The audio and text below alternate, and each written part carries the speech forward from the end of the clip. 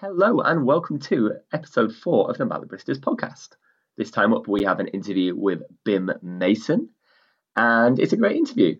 One little snag that I'm going to have to admit to, at about a minute in, you're going to hear Bim start to reply to a question. You won't have heard a question from me. This may be due to the fact that I have managed to edit that out somehow. I think the question I asked was, do you need to be a provocateur and a social commentator to be a valid artist? Apart from that little snag, I think you're really going to enjoy this one. Cue the music.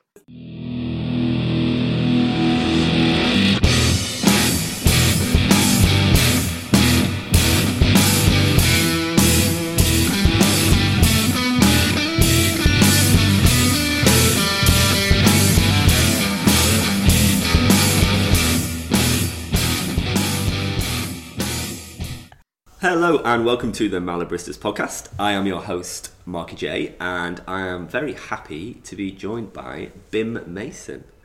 He is a man of many talents. Currently, is it artistic director and head of the academy at Comedia. Fantastic stuff, and also a performer in his own right, and also an author. Yeah. Your book has just come out, beautifully titled. I won't try it myself in case I get it wrong. Titled?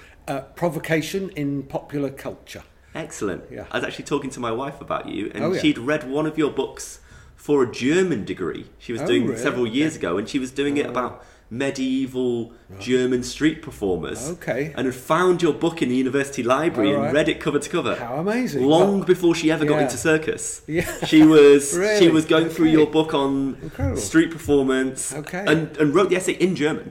Right. But used it as a source for a German piece, which I thought was very interesting. Extraordinary, yeah. So, because that was 25 years ago or something like that. In 92 it came out, so...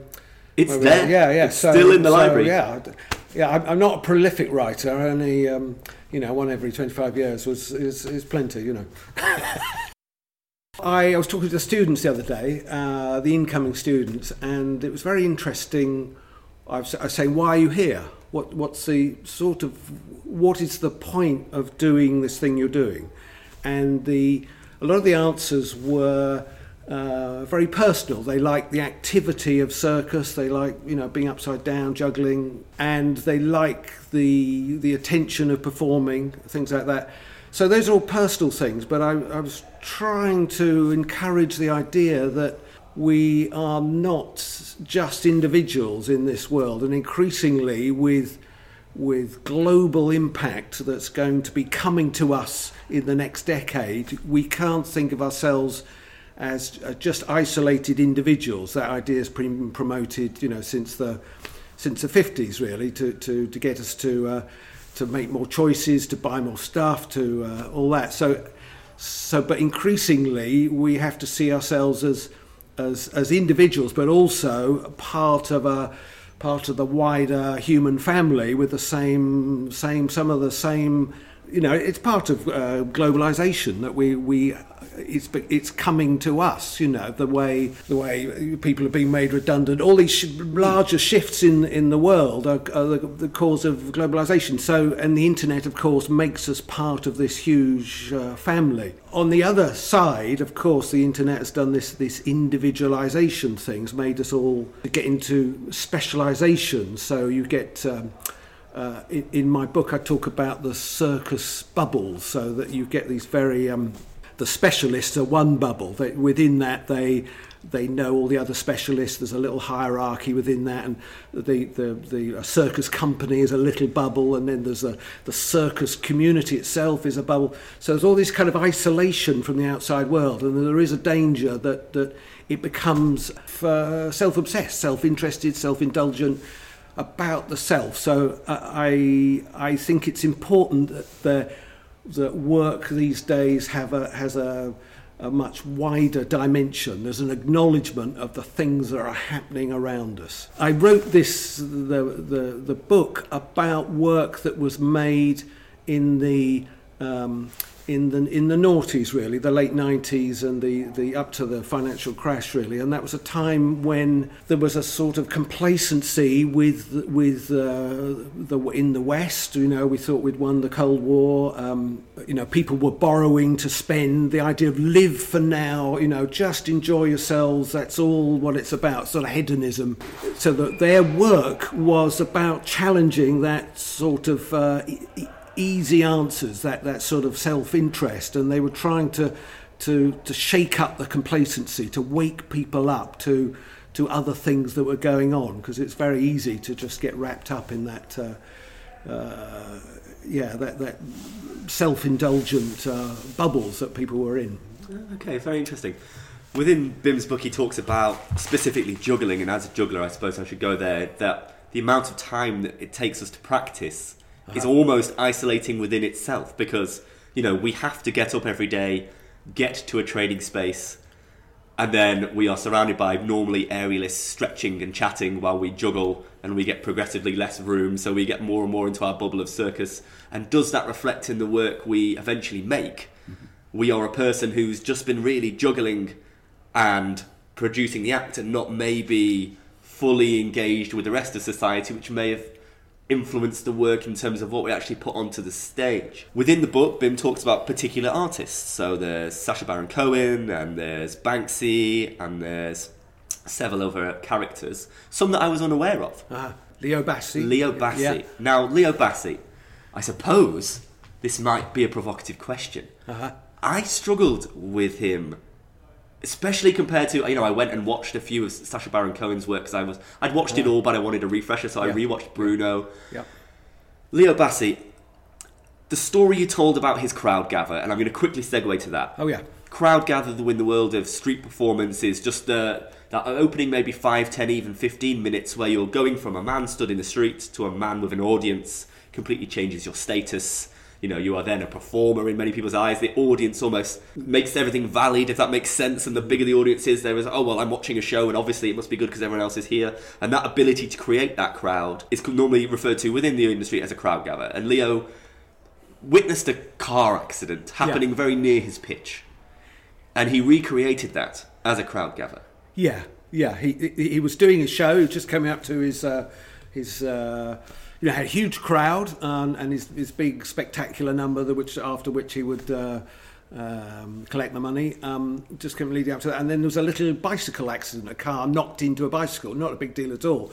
But all his crowd turned to that to see what was going on, because he realised that real drama, real things happening, where there's real danger, people are really getting hurt, is always going to be much more interesting than pretend, fake play, if you like.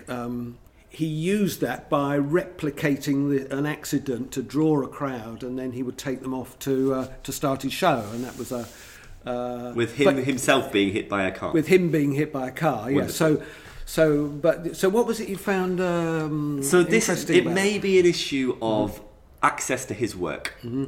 I was only made aware of him maybe 20 hours ago. So what anyone else does in 2015, I troll YouTube. Right. Some of some more recent stuff that I remember seeing, some chat show stuff he'd done recently, and it was much less interesting than some of the work he's done that I've seen him do, sort of face to face, negotiating with security guard, police, politicians,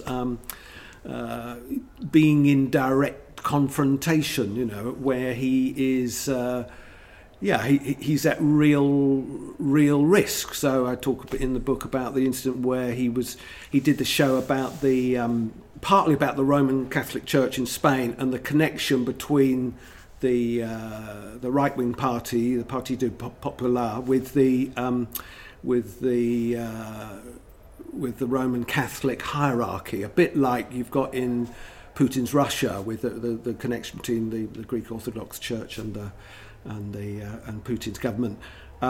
So mutual self-interest, and and slightly, all those right-wing issues being slightly homophobic and, prejudicial to various minorities. So he's challenging that with this show, and the consequences are quite severe. He's threatened to be killed, and actually at one point somebody puts a bomb in the theatre where he's doing a live bomb. It was fuse was lit in the theatre where he was doing the show, and there are YouTube clips I found of the protesters outside, some of whom are priests and some of whom are doing they're fascists. They're giving the fascist salute, and they're giving they're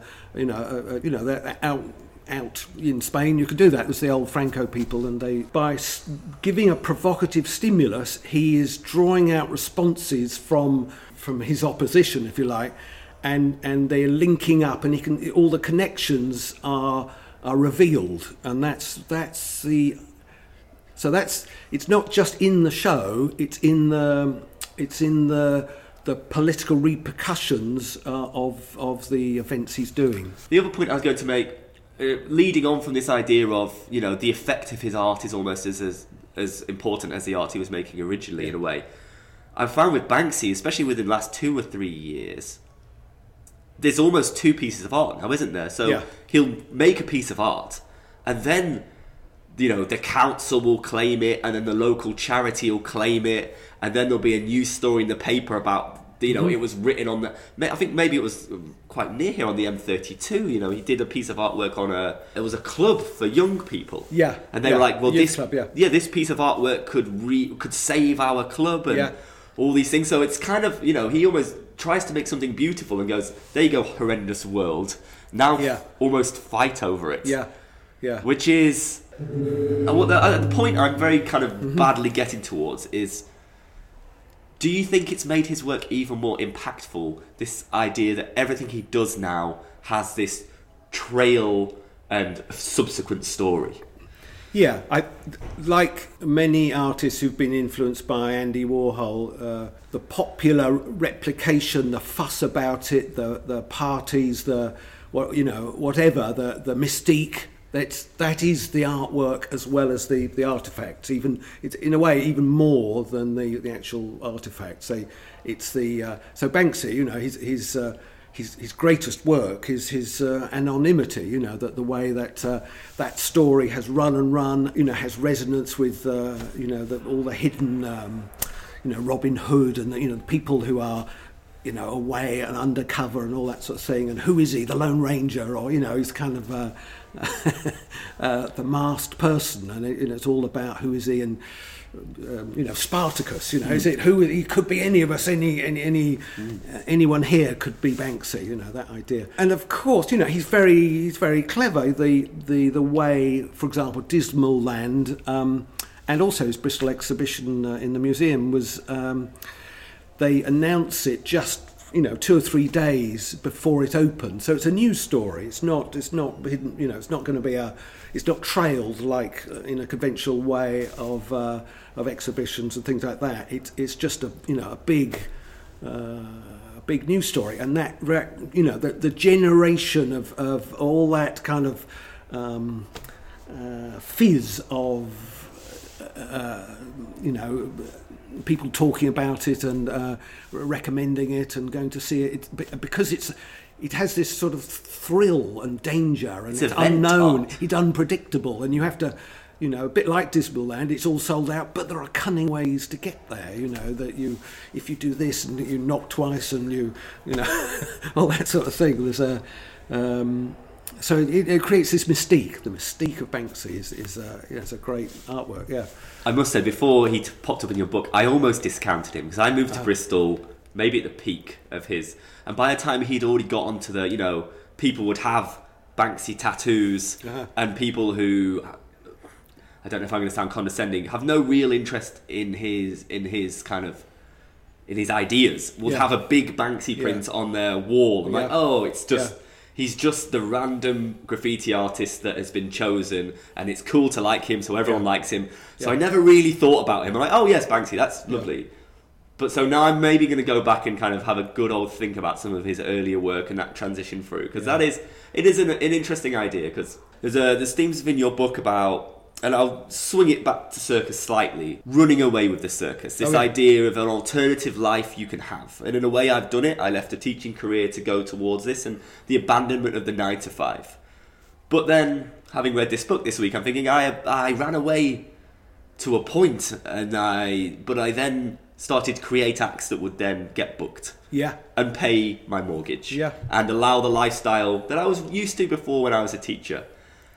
And this idea of was I just, the capitalists had got me so much that even when I rebelled against capitalism, I still did it in a way that would, I didn't even go to this point, and maybe people did it more in the 80s and the 70s with, alternative comedy, where the idea that no one's going to pay you for this wild stuff you're going to do, but you're going to do it anyway. Yeah, absolutely.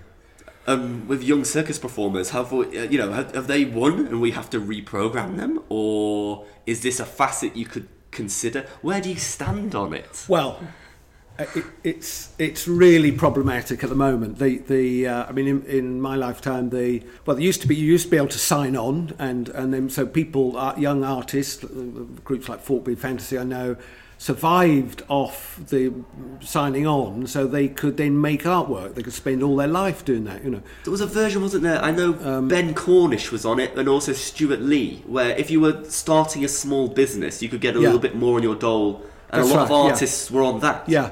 That was a later. That was in the 80s. I was encouraged to be entrepreneurial and set up your own thing. So I did that. My street theatre book was written partly on that. So interesting.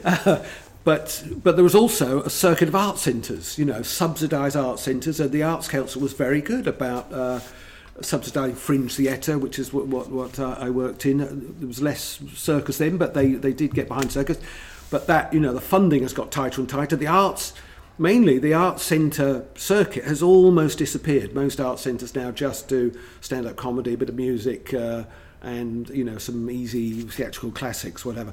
So there isn't the experimental work that's happening there. So when we first started Circa Media, we were training people for that art, partly for the commercial world, but also for this, to do experimental work. And now there is this division. So with a lot of students leaving, the more adventurous experimental ones perhaps get shocked by the reality of, what can I do with this? It's good work. They're making good work. Everybody says it's good work. The teachers think they get good reviews and things like that. But what can you do? It doesn't tour, it doesn't sell and all that. So do you then abandon everything? Or a lot of them then have to sway back to just, as you say, doing the commercial work. What we encourage is that they keep both going. That the commercial work then subsidises the artistic work. And it's certainly, I know a lot of people who have done that, and that can take them up to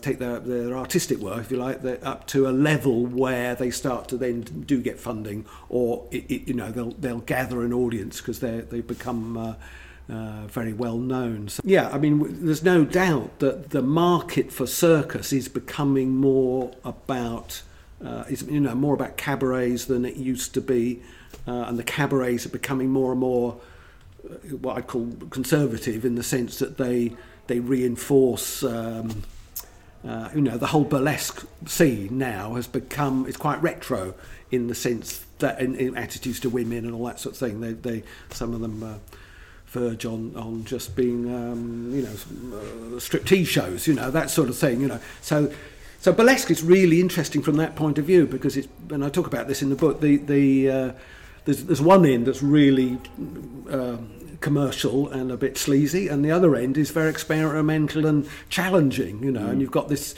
So burlesque is a really, it's an encapsulation of what's happening in the wider circus scene. It's an interesting thing, because I started up north as a circus performer, and the idea of funding was we didn't know about it. Our little group of friends, anyway. Our idea of being a circus performer is, there's a nightclub that might pay us 50 quid to do a bit of juggling. Then I moved to the South Coast, and that was like, oh, you can gig for Bournemouth Council or Poole Council because they've got Ents budgets. Yeah. So we put together street shows, and they were relatively weird street shows because we had no old pros around us. We didn't know about the Covent Garden. You do 3 tricks, you build up, you finish high. Yeah. We didn't know, so we didn't do it. But the idea that you could do something purely for artistic reasons was completely new. I've only really learnt about it again, within the last few years, and I almost call it the funding path. And you can go off on that path, and you can try and get booked for Mint Fest and Glastonbury. But then there is this kind of promised land if you can break through to it. Maybe someone like Fraser has got to it with his boxing show, but it tends to be maybe a good chunk of that will be international. Do other countries still? Do you think they have the touring scene that we used to have with the arts centres? Yeah, I mean, generally, so if you take countries like France, of course, Australia, Holland, Germany, they support the arts much more than we do in Britain. And particularly circus arts.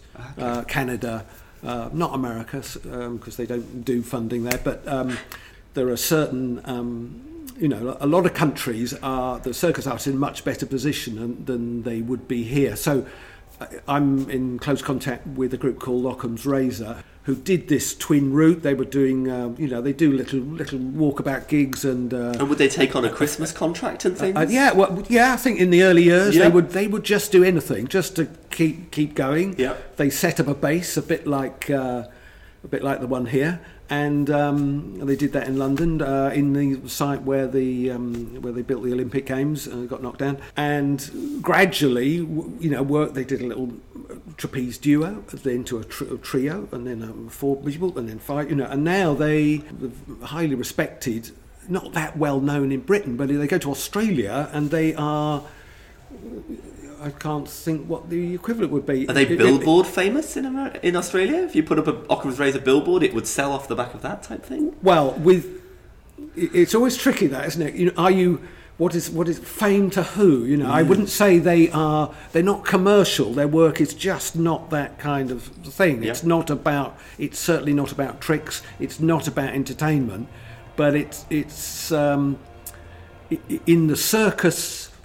We'll call it alternative circus scene, new circus, or it's not so divided in Australia. But within that, they are probably the top world company. Wow. So they're huge there. But it's partly if you get a group coming from another country that they already have a status and they've built on that. Yeah, it's interesting to think about those people who have found the balance between doing their own work and then fitting in with the market. And you can do it by having one product that a bit like Slava, say. His clowning was very was kind of offbeat, actually. It was traditional, but very offbeat to start with, and now it's become very, very commercial, very mainstream, very successful. His snow show, I think that played the Hippodrome in Bristol this winter, and that seemed relatively lucrative. And does he then do some pretty out there stuff for the rest of the year, and then the snow show bankrolls it in a way? Well, I knew him in the when was that? The 1980, I suppose, and he was part of a Russian group called Lichidai, who were a political clown group. They were a bit like Leo Bassi in Spain. They were protesting against this is before the Berlin Wall went down, all that sort of thing. They were using their popularity to go on demonstrations and make an effect. Then gradually, then he moved to the West. He went solo. He was the kind of lead member of that company, but then went solo and used that style and trained up people and did it in his own way. So, it's very interesting that often these provocative performers, because they come from outside, they're not trying to conform, they create something much more original. You can think of other shows like, what's that one with the where they bang the dustbins and the Stomp. Yeah, of course. Sorry. Stomp was, I knew some of those people because a lot of them came out of Covent Garden street scene. They were just drummers. It's very left field, and then it becomes this huge show. It becomes commercial because they're coming from a different place. They were, of course, they were banging rubbish. They were banging dustbins and brooms and all that sort of thing. So, would you class a modern day example, and a very specific to Bristol example, would you say Arcadia and their Spider? Do you think that's the same journey? It's cool to be normal, but to go and see Arcadia, if that makes sense. Yeah. Groups like Chaos were a bit like that, very left field, and then it becomes. I remember them in London in the early 90s, and it was the hit show to go to. So all the young people working in offices, and you read the Guardian, they tell you to go see Chaos. You do the kind of hipsters, sort of. They weren't hipsters then, but that kind of yuppies, yuppies, professionals. Would just love to go and see it, because it had this, a bit like you were talking about this Banksy thing. It was a bit thrilling, a bit edgy, a bit risky, but it's safe. You don't have to go out and demonstrate or do anything. You just slightly identify with this slight outsider, and that gives you a kind of radical kudos. It's a radical chic. It's a kind of easy way to do it, and it makes you sound thrilling and interesting. If you tell people who've been to those things. But Arcadia's they have the interesting challenge of their work has to work large scale. So that means it's got to sell lots of tickets. They've got to make it viable, and of course they've expanded slowly using. The Glastonbury Festival has been a great, over the years, has been a great nurturing ground for local people, Banksy included. I was wondering about that, and we must wrap it up. So hopefully we'll be able to rejoin this conversation, because I feel like we're only scratching at the first bit. I want to go straight back into the provocateur stuff. When I look at that Spider, I'm like, how do you go from not having that to having that? Yeah. Do you know what I mean? Because it's like, bang, here it is.